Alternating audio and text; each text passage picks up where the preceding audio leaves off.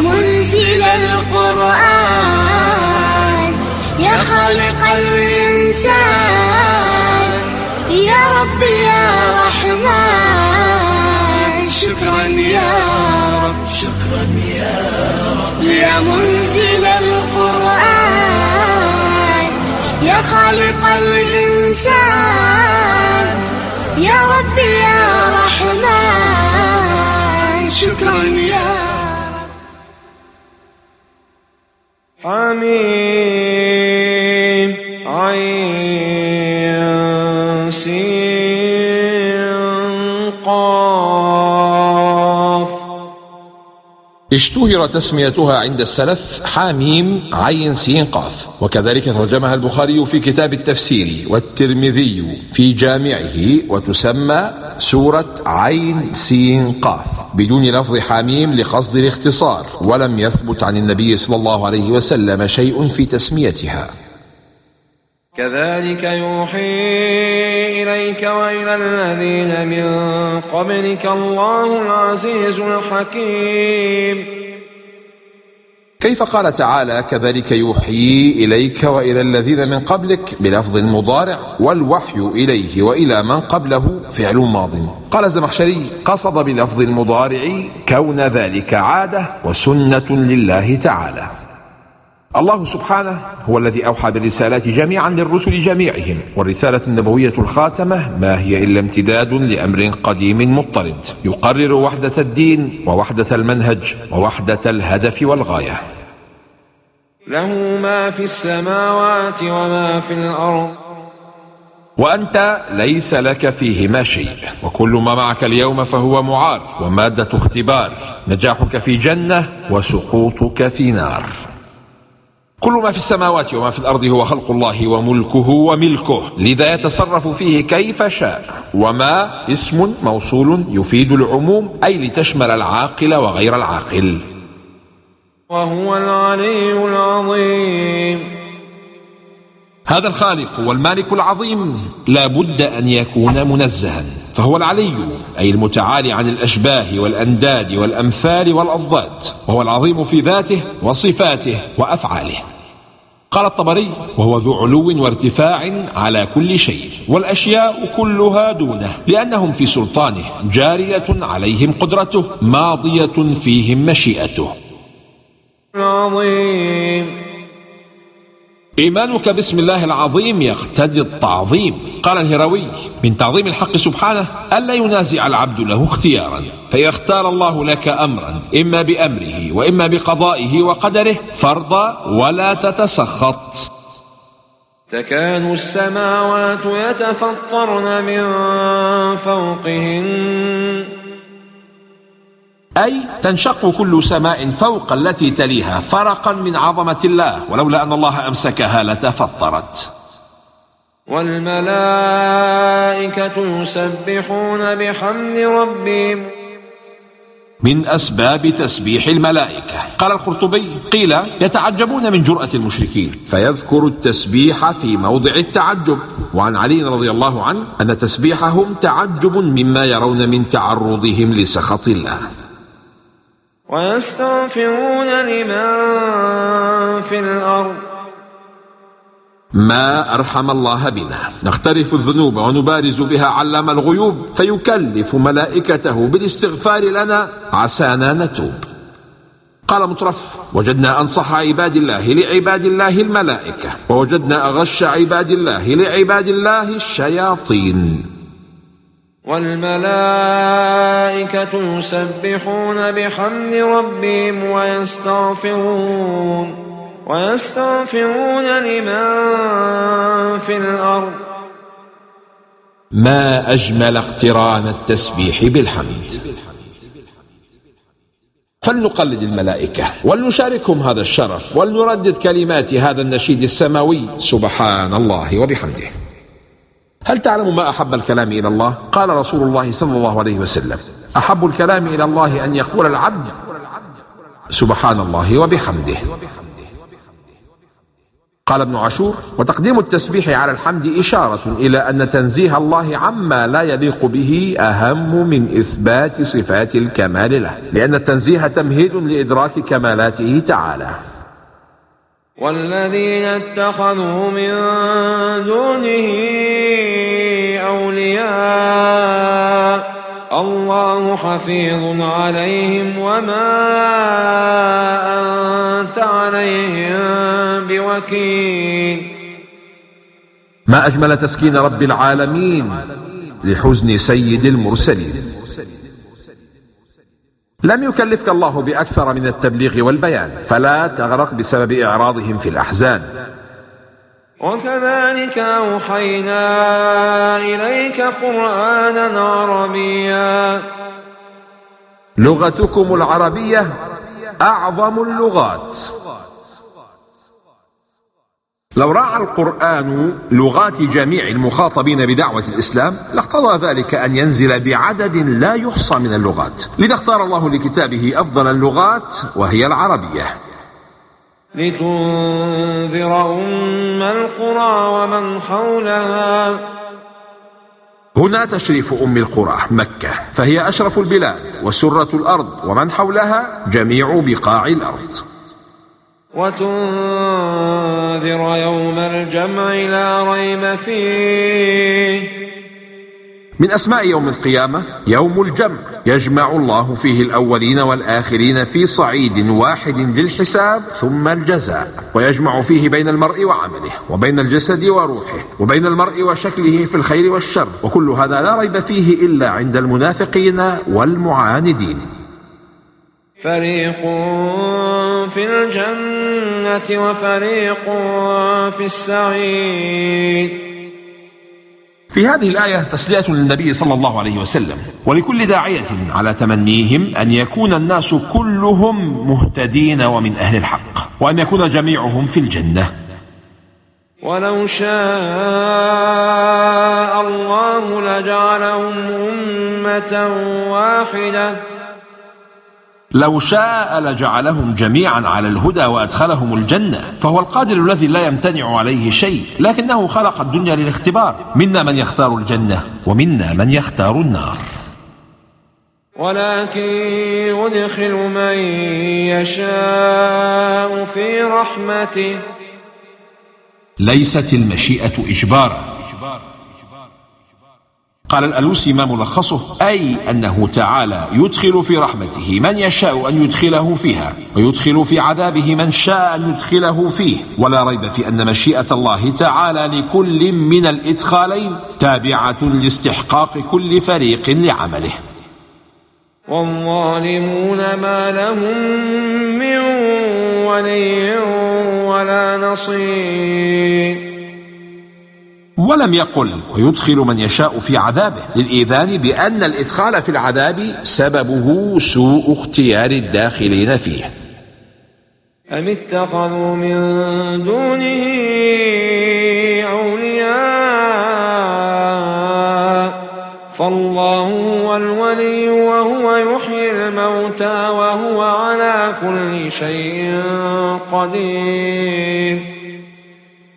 هذه مقومات الولي الحق، يحيي الموتى وهو على كل شيء قدير، فمن اتخذ وليا من دون الله فهو أعمى البصيرة، مشكوك في صحة عقله أو قوة إيمانه. هذه ولاية عامة للخلق كلهم حتى الكافر والفاجر، فيرزقهم الله ويعافيهم ويدفع عنهم السوء، وولاية خاصة، وهذه لا تكون إلا للمؤمنين بالهداية والتأييد والنصرة. وهو على كل شيء قدير. فلا تستصعب إجابة دعاء مهما ظننته محالا، ولا تستصعب هداية أحد مهما عانى ضلالا، ولا تستصعب مغفرة ذنب مهما يكن عظيما. وما اختلفتم فيه من شيء فحكمه إلى الله. إذا دب الخلاف بينكم فلا سبيل إلى الوفاق إلا بالرجوع إلى الشرع وأحكام الوحي. الحكم إلى 4: إلى كتاب الله وسنة رسول الله صلى الله عليه وسلم وإجماع الأمة وشواهد القياس. ذلكم الله ربي عليه توكلت وإليه أنيب.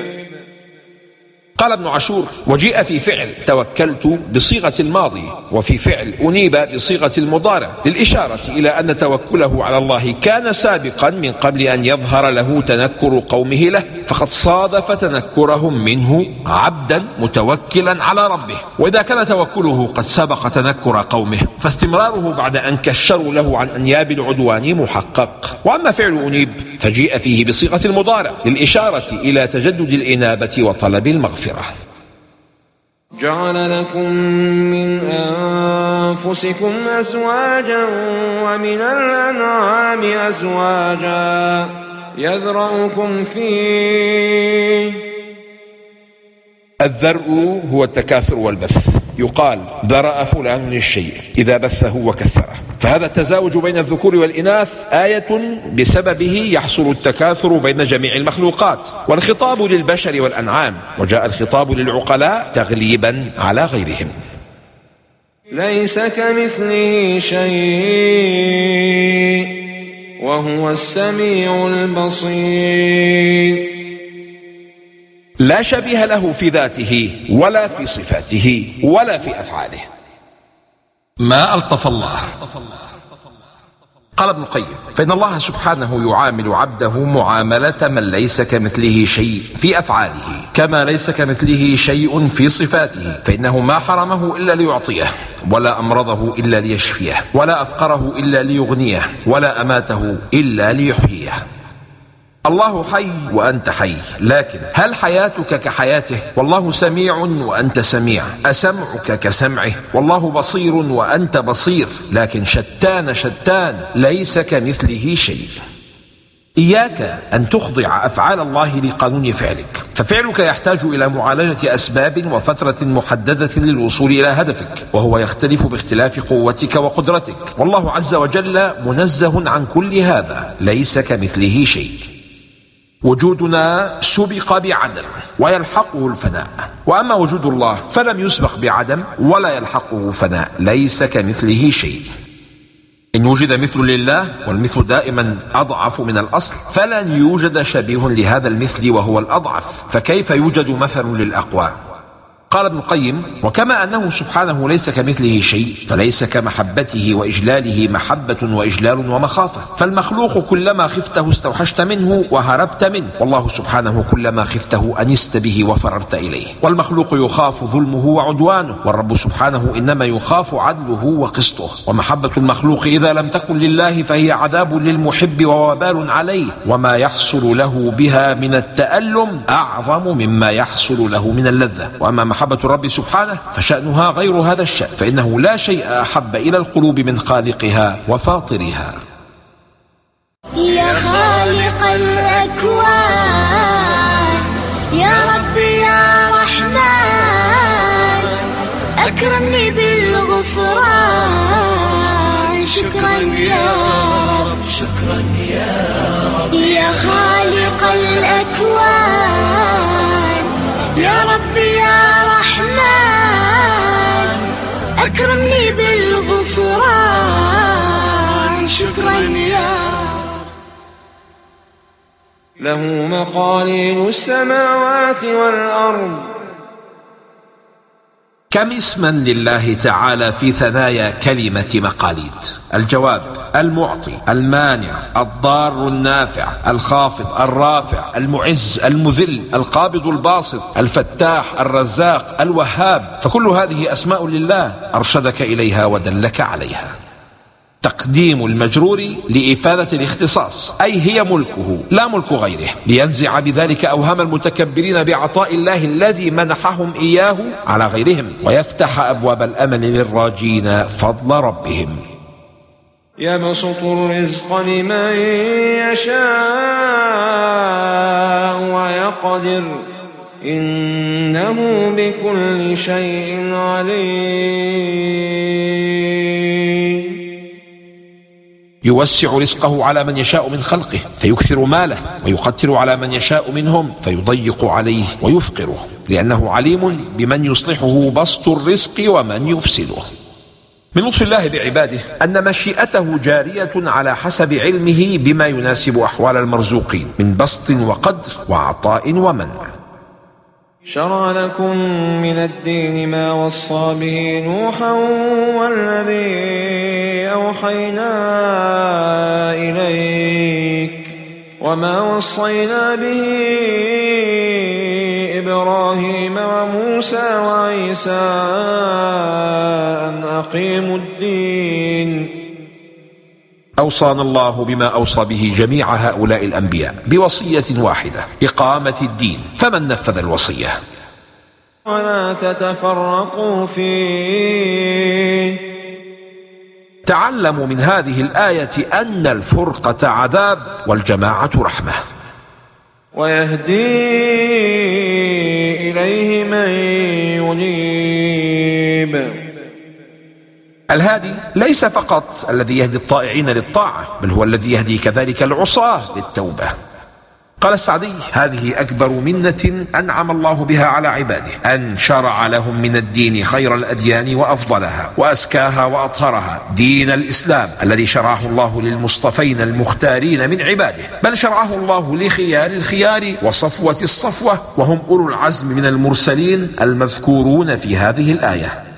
من أنواع الاجتماع على الدين وعدم التفرق فيه ما أمر الله به من الاجتماعات العامة، كالاجتماع للحج والأعياد والجمع والصلوات الخمس وغير ذلك من العبادات التي لا تتم ولا تكتمل إلا بالاجتماع وعدم التفرق. أصول الأديان لا يختلف فيها دين عن دين، كإخلاص العبادة لله والإيمان بكتبه ورسله وملائكته واليوم الآخر والتحلي بمكارم الأخلاق. أما فروع الشرائع كتحليل بعض الطيبات لقوم على سبيل التيسير وتحريمها على قوم على سبيل العقوبة فهذا لا يدخل في الأصول. وما تفرقوا إلا من بعد ما جاءهم العلم بغيا بينهم. لا تغتر بأنك مسلم أو أن الله آتاك القرآن، فقد حدث ذلك لغيرك فاختلفوا، فمنهم من اهتدى ومنهم من غوى. أبغض الاختلاف ما كان بعد علم، لأن العلم في هذه الحالة حجة على صاحبه. اختلافهم لم يكن من أجل الوصول إلى الحق، بل الدافع إليه البغي والحسد والعناد. ولولا كلمة سبقت من ربك إلى أجل مسمى لقضي بينهم. هذه الكلمة التي سبقت كانت بتأخير الحساب والعذاب إلى الآخرة وعدم تعجيله في الدنيا. وإن الذين أورثوا الكتاب من بعدهم لفي شك منه مريب. قال مجاهد: معنى من بعدهم أي من قبلهم، يعني من قبل مشركي مكة وهم اليهود والنصارى. فلذلك فادع واستقم كما أمرت. لا بد مع الدعوة من استقامة، ومع الأمر بالمعروف من امتثال للأمر، ومع النهي عن المنكر من اجتناب الله. وأمرت لأعدل بينكم. قال ابن عاشور: وفي هذه الآية مع كونها نازلة في مكة في زمن ضعف المسلمين إعجاز بالغيب يدل على أن الرسول صلى الله عليه وسلم سيكون له الحكم على يهود بلاد العرب مثل أهل خيبر وتيماء وقريظة والنضير وبني قينقاع، وقد عدل فيهم وأقرهم على أمرهم حتى ظاهروا عليه الأحزاب. لا حجة بيننا وبينكم. ليست هذه دعوة لعدم النقاش والجدال الحسن، لكن إذا وضحت الحجج مع خصمك وقامت البراهين ولم يبق إلا العناد والمكابرة فبعدهما لا حجة ولا جدال. والذين يحاجون في الله من بعد ما استجيب له حجتهم ضاحدة عند ربهم وعليهم غضب ولهم عذاب شديد. مهما استجاب الناس لطريق الله سيظل عليه دائما قطاع طرق يضلون الناس.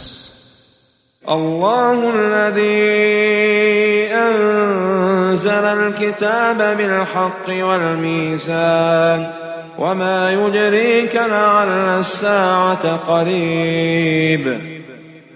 عاملوا الخلق بما عاملكم به الله، فالزموا الحق واقضوا بين الناس بالعدل قبل أن يفاجئكم يوم تحاسبون فيه وتوزن فيه أعمالكم. يستعجل بها الذين لا يؤمنون بها والذين آمنوا مشفقون منها. من العجيب أن يأمن المسيء ويخاف المحسن، أن يأمن ابن سلول وهو في الدرك الأسفل من النار ويخاف ابن الخطاب وهو المبشر بالجنة. عن أنس رضي الله عنه أن رجلا سأل النبي صلى الله عليه وسلم عن الساعة فقال: متى الساعة؟ قال: وماذا أعددت لها؟ قال: لا شيء إلا أني أحب الله ورسوله. فقال: أنت مع من أحببت. الله لطيف بعباده. قال السعدي: ومن لطفه أن قيض لعبده كل سبب يعوقه ويحول بينه وبين المعاصي، حتى إنه تعالى إذا علم أن الدنيا والمال والرياسة ونحوها مما يتنافس فيه أهل الدنيا تقطع عبده عن طاعته أو تحمله على الغفلة عنه أو على معصية صرفها عنه وقدر عليه رزقه، ولذا قال هنا: يرزق من يشاء، أي بحسب اقتضاء حكمته ولطفه. أوصى ابن قدامة إخوانه: واعلم أن من هو في البحر على اللوح ليس بأحوج إلى الله وإلى لطفه ممن هو في بيته بين أهله وماله، فإذا حققت هذا في قلبك فاعتمد على الله اعتماد الغريق الذي لا يعلم له سبب نجاة غير الله.